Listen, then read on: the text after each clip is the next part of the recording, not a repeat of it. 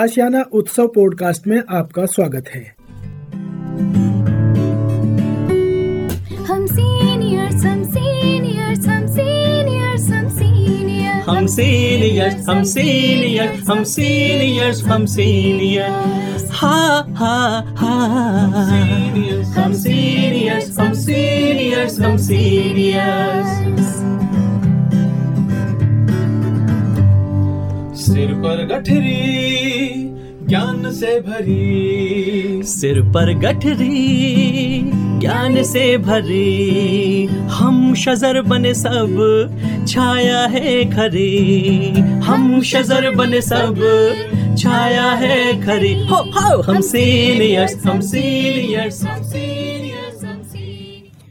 नमस्कार दोस्तों, आप सबका स्वागत है national institute of social defence और ministry of social justice and empowerment, government of India एवं मीडिया फॉर कम्युनिटी फाउंडेशन के संयुक्त तत्वाधान में वरिष्ठ नागरिकों द्वारा प्रस्तुत इस खास कार्यक्रम श्रृंखला अनुभव में, जिसके प्रोजेक्ट कोऑर्डिनेटर हैं डॉक्टर आर श्रीधरन और आलोक वर्मा और रेडियो कोऑर्डिनेटर्स हैं पूजा मुरादा, कौशल्या एवं साई सुधा। दोस्तों, कार्यक्रम में प्रवेश करने से पहले मैं आपको एक टोल फ्री नंबर बताना चाहूंगा जो हमारे सीनियर सिटीजन्स की मदद और उनके सपोर्ट के लिए है। आप इस नंबर का इस्तेमाल सुबह 8 बजे से लेकर के रात्रि 8 बजे तक कर सकते हैं। यदि आपको किसी तरह की मदद, किसी तरह के सपोर्ट की जरूरत है तो आप इस टोल फ्री नंबर 14567 पर कॉल कर सकते हैं। एक बार पुनः दोस्तों रिपीट कर देता हूँ, आप सभी चाहें तो इसे नोट भी कर सकते हैं। 14567 यह नंबर सीनियर सिटीजन के सपोर्ट और उनकी मदद के लिए है। अब आइए दोस्तों बढ़ते हैं आज के कार्यक्रम की ओर।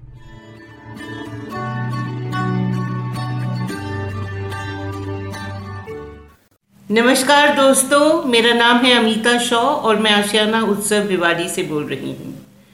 जैसे कि आपको ज्ञान होगा कि हमारे सीनियर सिटीजन्स, हमारे जो एल्डरली लोग हैं, जो 60 इयर्स से ऊपर हैं और बहुत सारा अनुभव वरिष्ठ नागरिकों ने इतने टाइम से मतलब अनुभव किया है और बटोरा है, इस अनुभव को आपके साथ बांटते हैं। और इसमें तरह तरह के टॉपिक्स आते हैं जो आपके इंटरेस्ट के भी हों और जो आपके लिए फ़ायदेमंद भी हों। तो बहुत चीज़ों के हल भी दे पाते हैं हमें। तो आज हम बात करेंगे अनिला गुप्ता जी से। अनिला जी, प्यार भरा नमस्कार पहले तो आपको बहुत बहुत नमस्कार जी। और आप जो हैं आज हमें बताने वाली हैं आज के परिप्रेक्ष्य में विवाह और टूटते रिश्ते। ये बहुत एक दुखद भी घटना होती रहती है। बहुतों के परिवारों में बहुतों के साथ ये अनुभव होता है, कैसे टूट जाते हैं रिश्ते। ये दुखद तो है पर ये वास्तविकता भी है, सच्चाई जी, सच्चाई भी है। तो हम सोसाइटी कि अगर फ़ायदे की बातें करते हैं तो उसमें जो इल्स हैं, जो बहुत सारी दुखद चीज़ें भी होती हैं, उनको भी हमको महसूस करना चाहिए जी।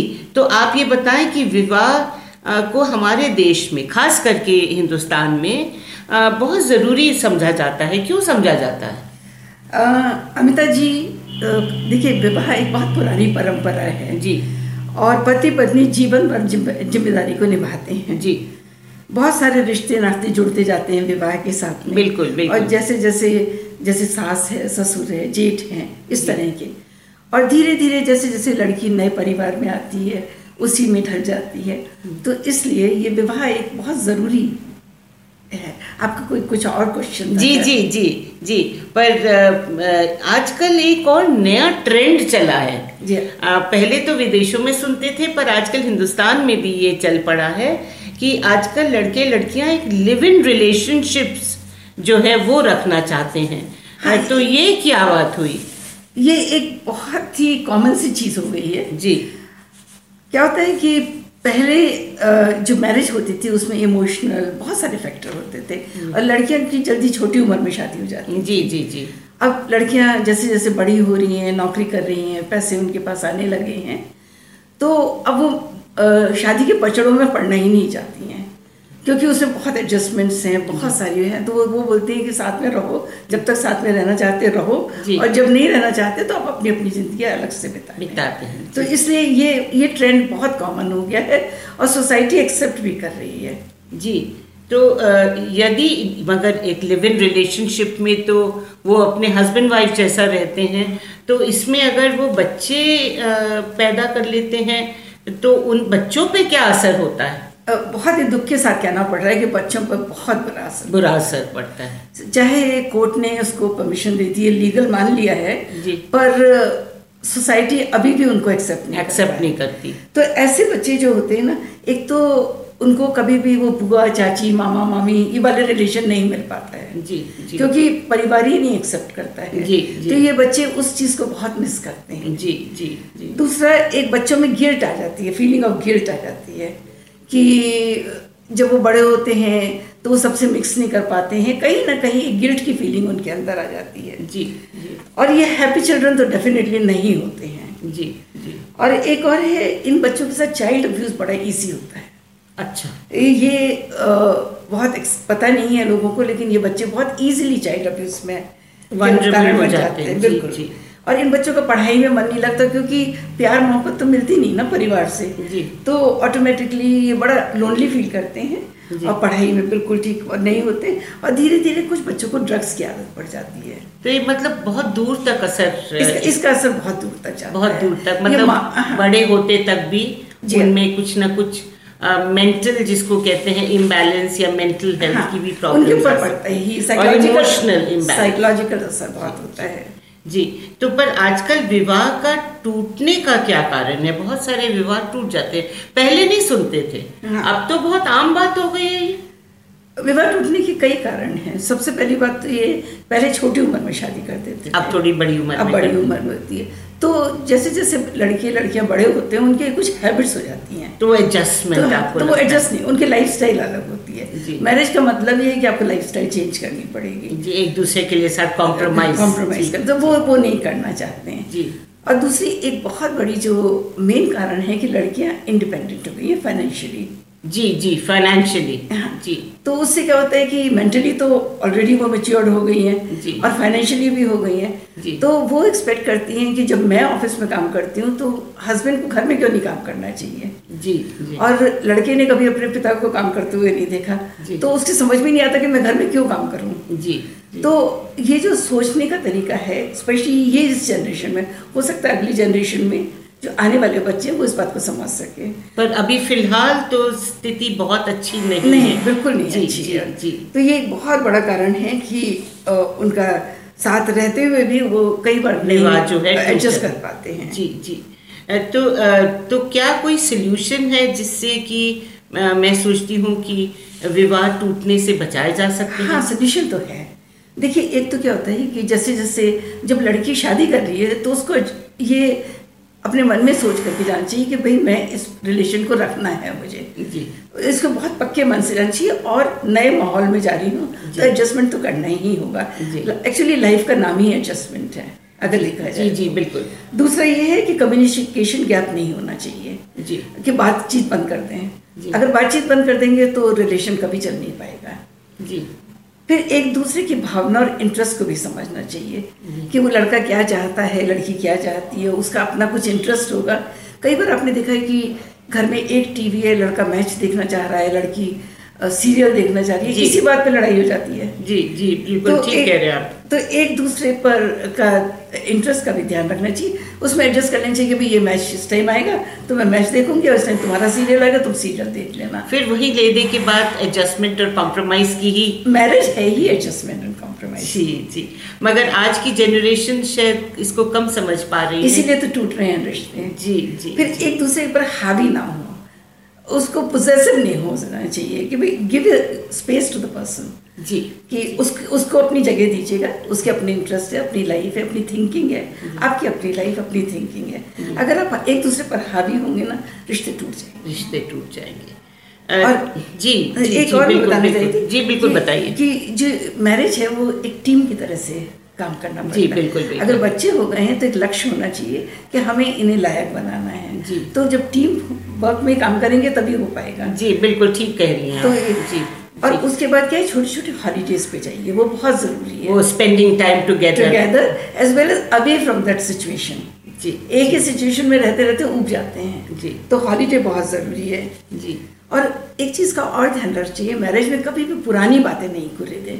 बहुत बातें होती हैं जो बहुत अच्छी नहीं रही या जैसा हाँ, भी हुई, तो उसको कुरेदना बार ना कहें। हाँ, उसको भूल जाना चाहिए कि हो गई है।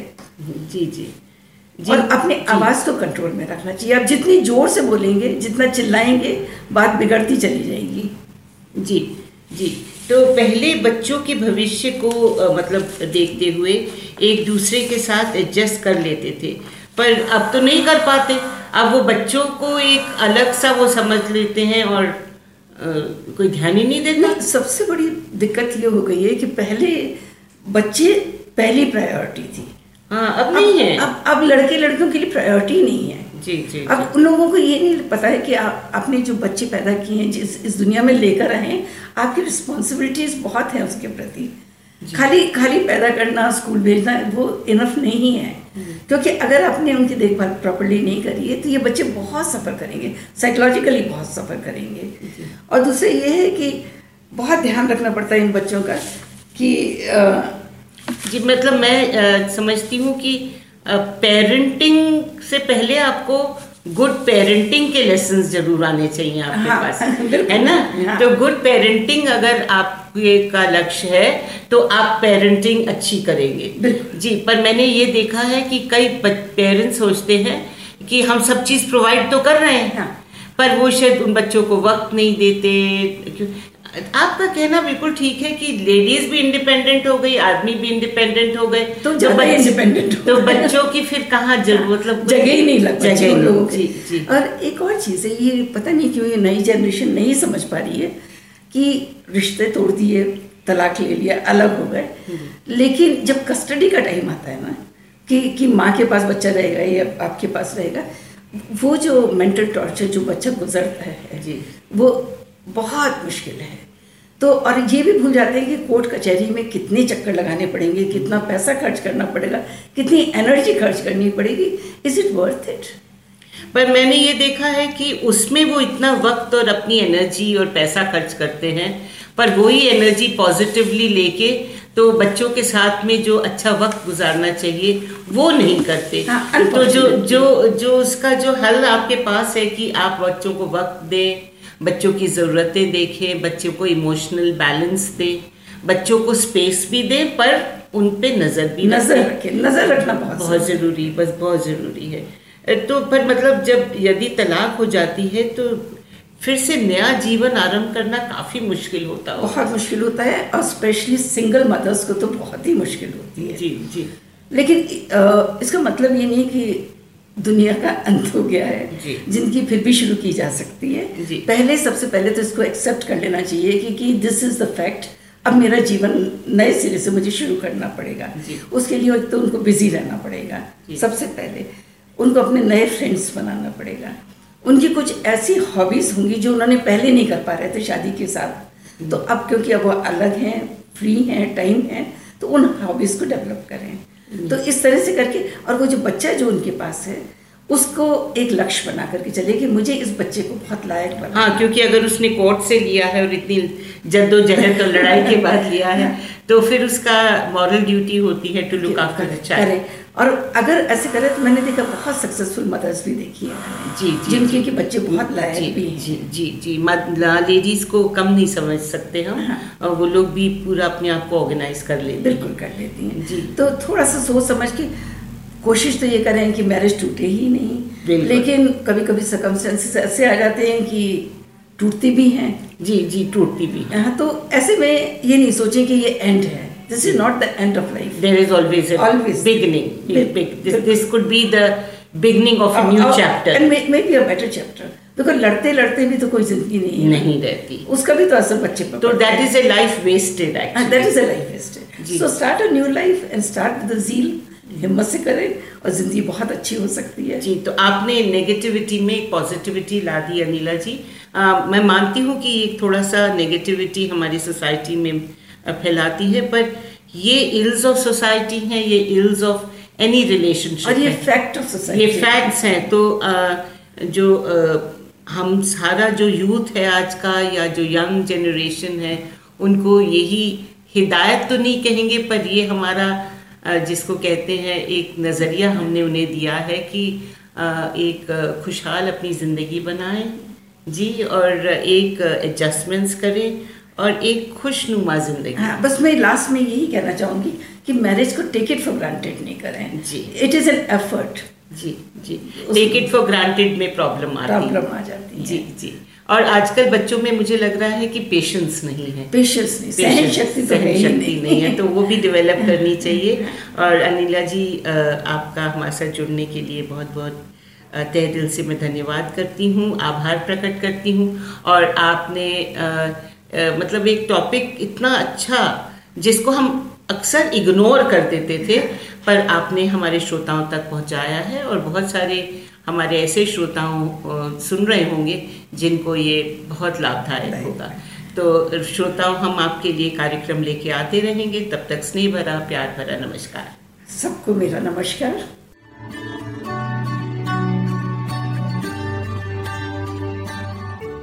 और श्रोताओं, फिलहाल वक्त हो चुका है आप सभी से विदा लेने का, और चलते चलते आप सबको एक बहुत ही खास नंबर हमारे वरिष्ठ नागरिकों की सहायता, उनके सपोर्ट के लिए मैं आपको बताना चाहूंगा दोस्तों। Elder line toll free number है ये, आप चाहें तो इसे नोट कर सकते हैं, 14567। एक बार पुनः सुने दोस्तों, 14567। यह नंबर वरिष्ठ नागरिकों की मदद और उनके सपोर्ट के लिए सुबह 8 बजे से लेकर के रात्रि 8 बजे तक अवेलेबल है। यदि आपको किसी तरह की परेशानी या किसी सपोर्ट की जरूरत है तो आप इस पर कॉल कर सकते हैं। फिलहाल मैं ले रहा हूँ इस कार्यक्रम से विदा। नमस्कार।